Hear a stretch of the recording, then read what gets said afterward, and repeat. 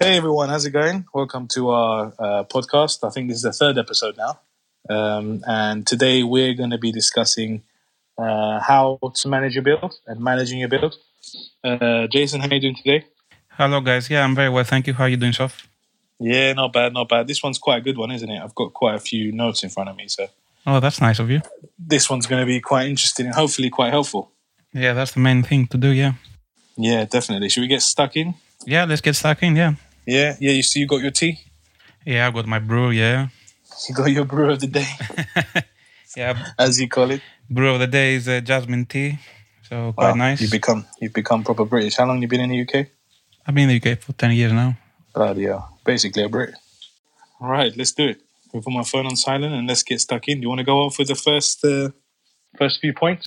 Yeah, we can start off, yeah. Cool.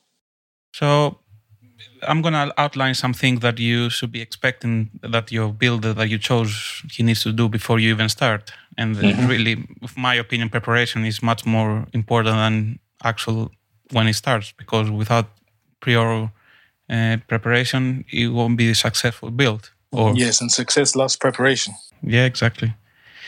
So first and foremost is the communication process throughout the tendering process, and after you chose your builder, they have to keep up on the communication with you, all the preparation they've done, all the dates, when are they expecting to start the construction of the project.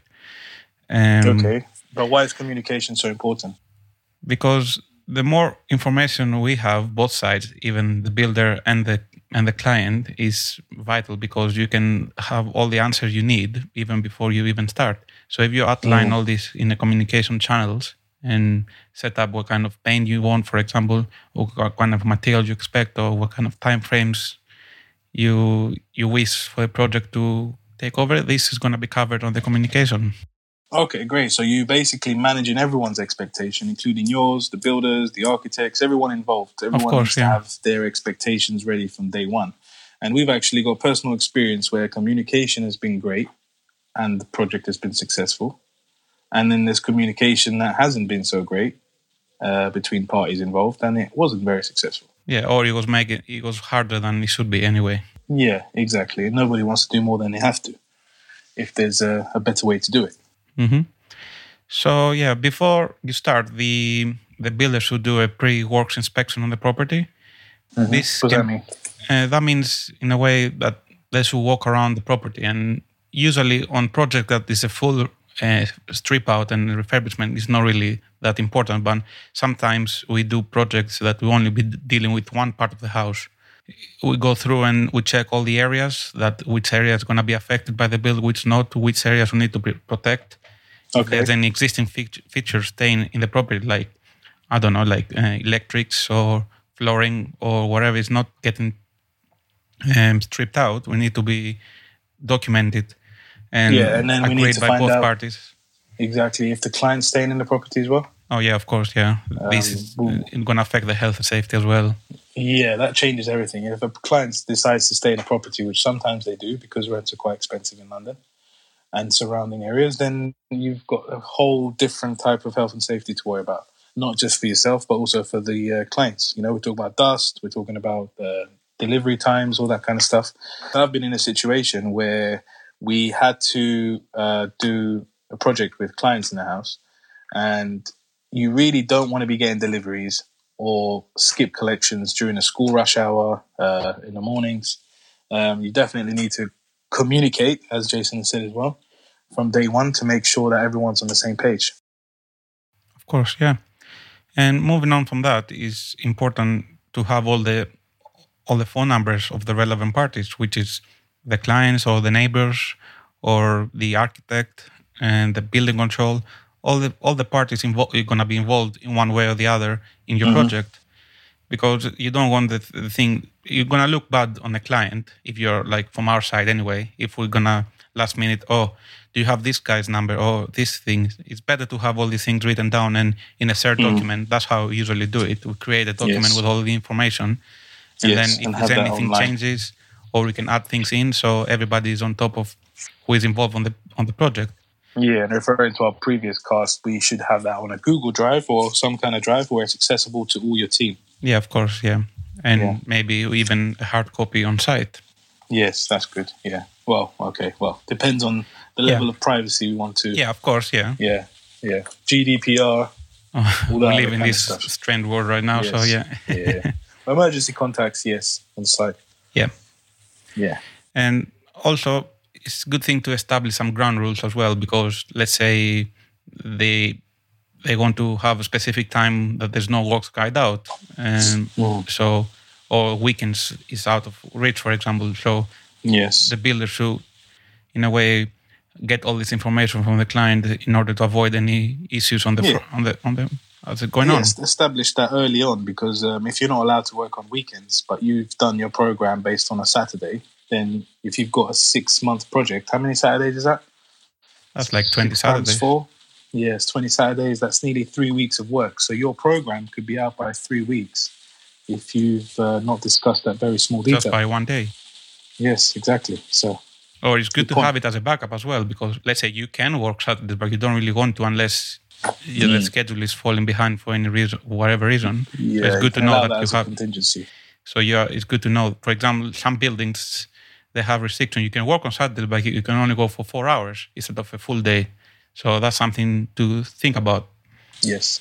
So the builder should make sure that all these informations, again, are being documented. Yes, that's good. And that leads us to the next one, which is finalize your program of works. Mm-hmm. That's between you, the architect, the client. Again, managing expectations, because your client could be wanting to move in on a certain day or a certain time, or before their birthday, before Christmas. So, you need to be completely honest, I think, in terms and realistic. Everybody expects, they can expect to have delays due to the weather, due to people, sickness, or it can be many reasons. So you always should have a bit of lenient as well as a client. Yes. Because exactly. It's not something simple task, especially when you're doing a big project. There's unforeseen circumstances happen all the time, which is none of the control. Yes. So you should always have like a 10% contingency on the time frame, at least. Yeah, and I think it's better if everybody knows from day one that, this is our goal, but we're allowing this much contingency, then there's not going to be many nasty surprises down the road, and, your relationship becomes intact. Yeah, and it's better working relationship down the line. Yeah, exactly, because that's how relationships break down, because communication's broken down. So yeah, also it's really important to set all the payment terms before you start any work. So managing expectations again. So make sure the builder agrees on a specific payment plan that can be done with valuation. They can be done on fixed amounts per week, or percentages. It can be completed work. It can be many, because whenever there's an architect involved, they might have to issue a certificate of completion every 2 weeks, which is called valuations. And after that, they give the authorization to you, the client, to pay the money to the builder. That's correct. But there's many ways to do this payment stuff. Mm-hmm. Gain some kind of deposit or advance payment, and then a stage payment, because obviously a builder needs to fork out for materials. He's taking the risk on the project. Of course, yeah. He's basically taking a lot of the risk. But unfortunately, it doesn't always happen, because sometimes you might be working with a builder that you've never worked with before, or you don't know, or you sort of just found online. And I think the best way to deal with that one is do a 1-week valuation after the first week, so that the builder's not at huge risk. Do the valuation, pay as soon as you can, because as builders, that cash flow is what is the difference between a successful and unsuccessful project. Yeah, it makes a difference. Yeah, you make it or break it. Yeah. So find a common ground and just be fair to each other. I think that's the best way to do it. Yeah, and then you start building the relationship down the line, because if in 4 weeks' time you see the builder actually doing what he's supposed to do, then you can, as a client, you can relax a bit further. Yeah. And if the builder has got some sort of, some big orders or anything that he might need your help with, definitely try and listen it out, because at the end of the day, it's for your benefit, right? It's your project that needs to be finished on time. So if the builder's got cash flow issues, it's always good to discuss these and just be open and honest about it. And also on that note, it's good before you start a project, make sure you have the funds available, or to know where you're gonna find the funds, because you don't want the issue saying to the builder, "Oh, yes, thank you for doing these 2 weeks of work, but I can't pay you for another week." Yes. I mean, yes. if you're upfront with that and then you apply that on your program, then the builder can manage the expectations well, manage the orders Yes. better. So Yes. there's no, because it's not fair to them, because they're here to do a work for you. Yes, man. I mean, basically, honesty is the best policy, and it's the same with everything you do, right? Yeah, if you're gonna expect some difficulties down the line, let's say you can see, my loan, if you're taking a loan to the bill, is not gonna be delayed for a week. Just let me know the builder, and then he will do the adjustment necessary. And any time frame that might change, at least he can give you a warning beforehand. So yeah, exactly. People need to remember that everyone's at risk. It's not just the client at risk; the contractor's at risk as well. You know, he's got people to pay, he's got materials to pay, and the client just wants to move in. So everybody's got the same goal. You know, no one's working against each other. So no, it should be working together. That's the main. Exactly. Yeah. So as the client's responsibility, on the other hand, they should inform the neighbors. For example, they're gonna be carrying out work, especially if it's gonna be for a long time. And the clients who have all the contract details in case something happens, they should, with the permission of the builder, they should give a point of contact as well. So if the client cannot reach the client and the neighbors cannot reach the client, they should be able at least to talk to someone in case something happens. Yes, I mean, we've been in situations where we've been fully managing the neighbors' expectations. You know, they would call us and we would work with them and, Yeah, exactly. Yeah, because sometimes they want a hands-off approach. Yeah. I mean, like, look, for example, a project we did last year, we had the neighbor who was quite elderly. So this elderly neighbor, she wanted to sleep in the mornings. You know, she slept till quite late. So she asked us if we could kindly start demolition work at specific times of the day. Now, because demolition work wasn't that much, we did work with her and we managed to, help her out in that sense. So, yes, that's important. Work well with the neighbors. Yeah, because we had the situation we heard from other people that neighbors complained to the council and then the bill had to stop for like 3 weeks until the investigation was over. So if you have good relationship with them, you can avoid these kind of things. Absolutely, 100%. And also, it's really important for the client in order to provide the latest drawings and specifications to the builder. And the best thing to do with that is, again, create a Google Drive share folder or any other cloud service, and you can upload everything there. So let's say there was a small change by the architect, you can upload the latest drawing and everybody's working from there. So there's no miscommunication. Which means that's also good to establish responsibilities because the client, as you say, might be hands-off. So it could be the architect you're talking to. Of course, yeah. And it's just establish who's responsible for what from day one. Yeah, that's paramount important. Yeah. So you prepared yourself, the builder done their bit, you done your bit. Now it's the time to start your project. What you should expect in day one. So first of all, the builders who arrange the time to meet, it's good to meet on the first day at least with the builder to clear off any last minute details. Yeah. And the builder should secure the site. He's taking the responsibility of the property now. Yes, definitely. So they should do everything they can in order to have a safe site and to stop any unauthorized access. You need to remember, as soon as that builder is on that site, he's responsible for health and safety. He's responsible for everything. So from that moment on, it becomes the contractor's site to ensure the health and safety, which is under the insurance and obligation of the contract. Of course. And also, I understand clients, they're saying, this is my property, I can come anytime. Of course. On the same time, you have to get, in a way, let know the builder that you're going to be visiting the site. It's your property, of course, you can visit anytime you want, but it's good to inform them because it might be... For your own health and safety, right? That's what it is. For your own health and safety. For no other reason than that. And it's always good to be escorted, especially if you've never been on a site before. Most dangerous industry in the world. So many accidents happen every day. And nothing is worth having an accident on the site, is it? No, definitely not. Nobody wants that. No. And so you get introduced to the site manager as well. So it's good to know who you're going to be expecting to see there most of the days. Yes. You can confirm the latest drawings again in case something is changed. So to make sure everything is to the last details. Okay, that's really good. And then like you just said, confirm the latest drawings, confirm the next meetings on site. Like, it's always good to visit a property. I would suggest maybe once or twice every 1 or 2 weeks.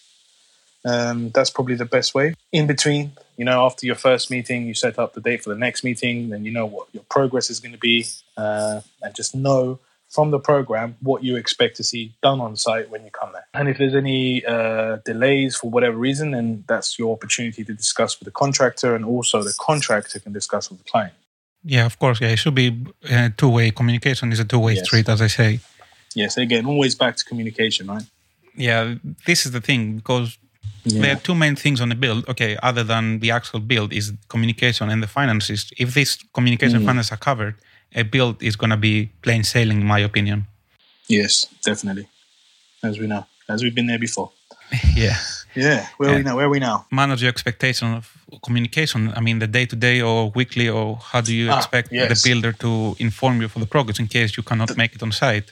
That's a good one. Some people these days, they prefer texts or WhatsApp. So, yeah, like you say, find out what their best form of communication is, and then take it from there. Yeah, because sometimes, especially clients, they might be away for 2 weeks, for example, and they want to check on the progress. And before the builder should prepare this in a way of keeping the client as much important information, especially the important tasks during the build. Exactly, and they might want updated photos and pictures. You can do this in any way you want, but the way we do it is we have an online platform where we update weekly with our photos, and the client can access it from anywhere in the world. Like Jason just said, if they're on holiday, they can keep an eye on their projects. Mm-hmm. Some projects where it's required by a client for an additional charge, we have got like CCTV footages as well. 24-hour access, yeah. Yes, exactly. They will give them access to actually see their build from far and come up with any questions or queries they have. Yeah, of course, yeah. Yeah, so where are we now? On-site meetings, we've discussed. I think that's pretty much wrapping it up, really. Yeah, just a little note in the end is whenever there is a site meeting or any communication with the builder, it's good to keep notes in order to see what's been discussed. How we do it, usually after every important meeting, I send an email out to the clients and all the points we've been discussed as the bullet points. So make sure you move this wall, or this color has been changed to that, or anything really. So to make sure we're on the same page, because we might miss something on the meeting, or we might forget something, or the other way around, vice versa, the client. Exactly. So it's good to make sure that every meeting is being documented and saved in order to avoid any miscommunication, saying, "Oh, I told you to do this, but I don't remember that." You're giving your client and yourself the opportunity to also pick up, like you say, mistakes and changes. So, you've dealt with it on the same day or the day after. The longer you leave something that might be wrong or miscommunicated, the more expensive it is, and the more hassle, more stress. So, and sometimes the clients prefer to order, let's say, the kitchen for the house. They want to design themselves. So you need to the builder needs to make sure to say, okay, we need the kitchen by that day, or the kitchen, or the client will say the kitchen will arrive on that day. Is that okay for you? So in order to make all the key dates for deliveries and any other specialist contractors that they might not be on the builder side, they should be clearly communicated. Yeah, and what we do, Jason, don't we, is we include that on the original program. So we highlight the key dates, and they move along as the program moves along. Like if there's a 1 or 2 day delay, or changes, then that moves along with the program. Yeah, this is a really powerful tool. So it's really helpful to avoid any mishaps along the way. Success loves preparation. Here we are. I guess we're done with that one. Yeah. Hope you guys enjoyed it. Yeah. If any questions, as always, you can contact us. Yep. Check the links below or swipe up, whatever they say on Instagram these days. Well, somewhere in there you'll find the links. What cool kids do these days, yeah. Yeah, I don't know. We're not cool kids, are we? We need to go ask the cool kids what they do. Yeah, exactly. Enjoy. Hopefully you guys enjoyed it. Thank you for listening, and we'll see you on the next one. Cheers. Bye.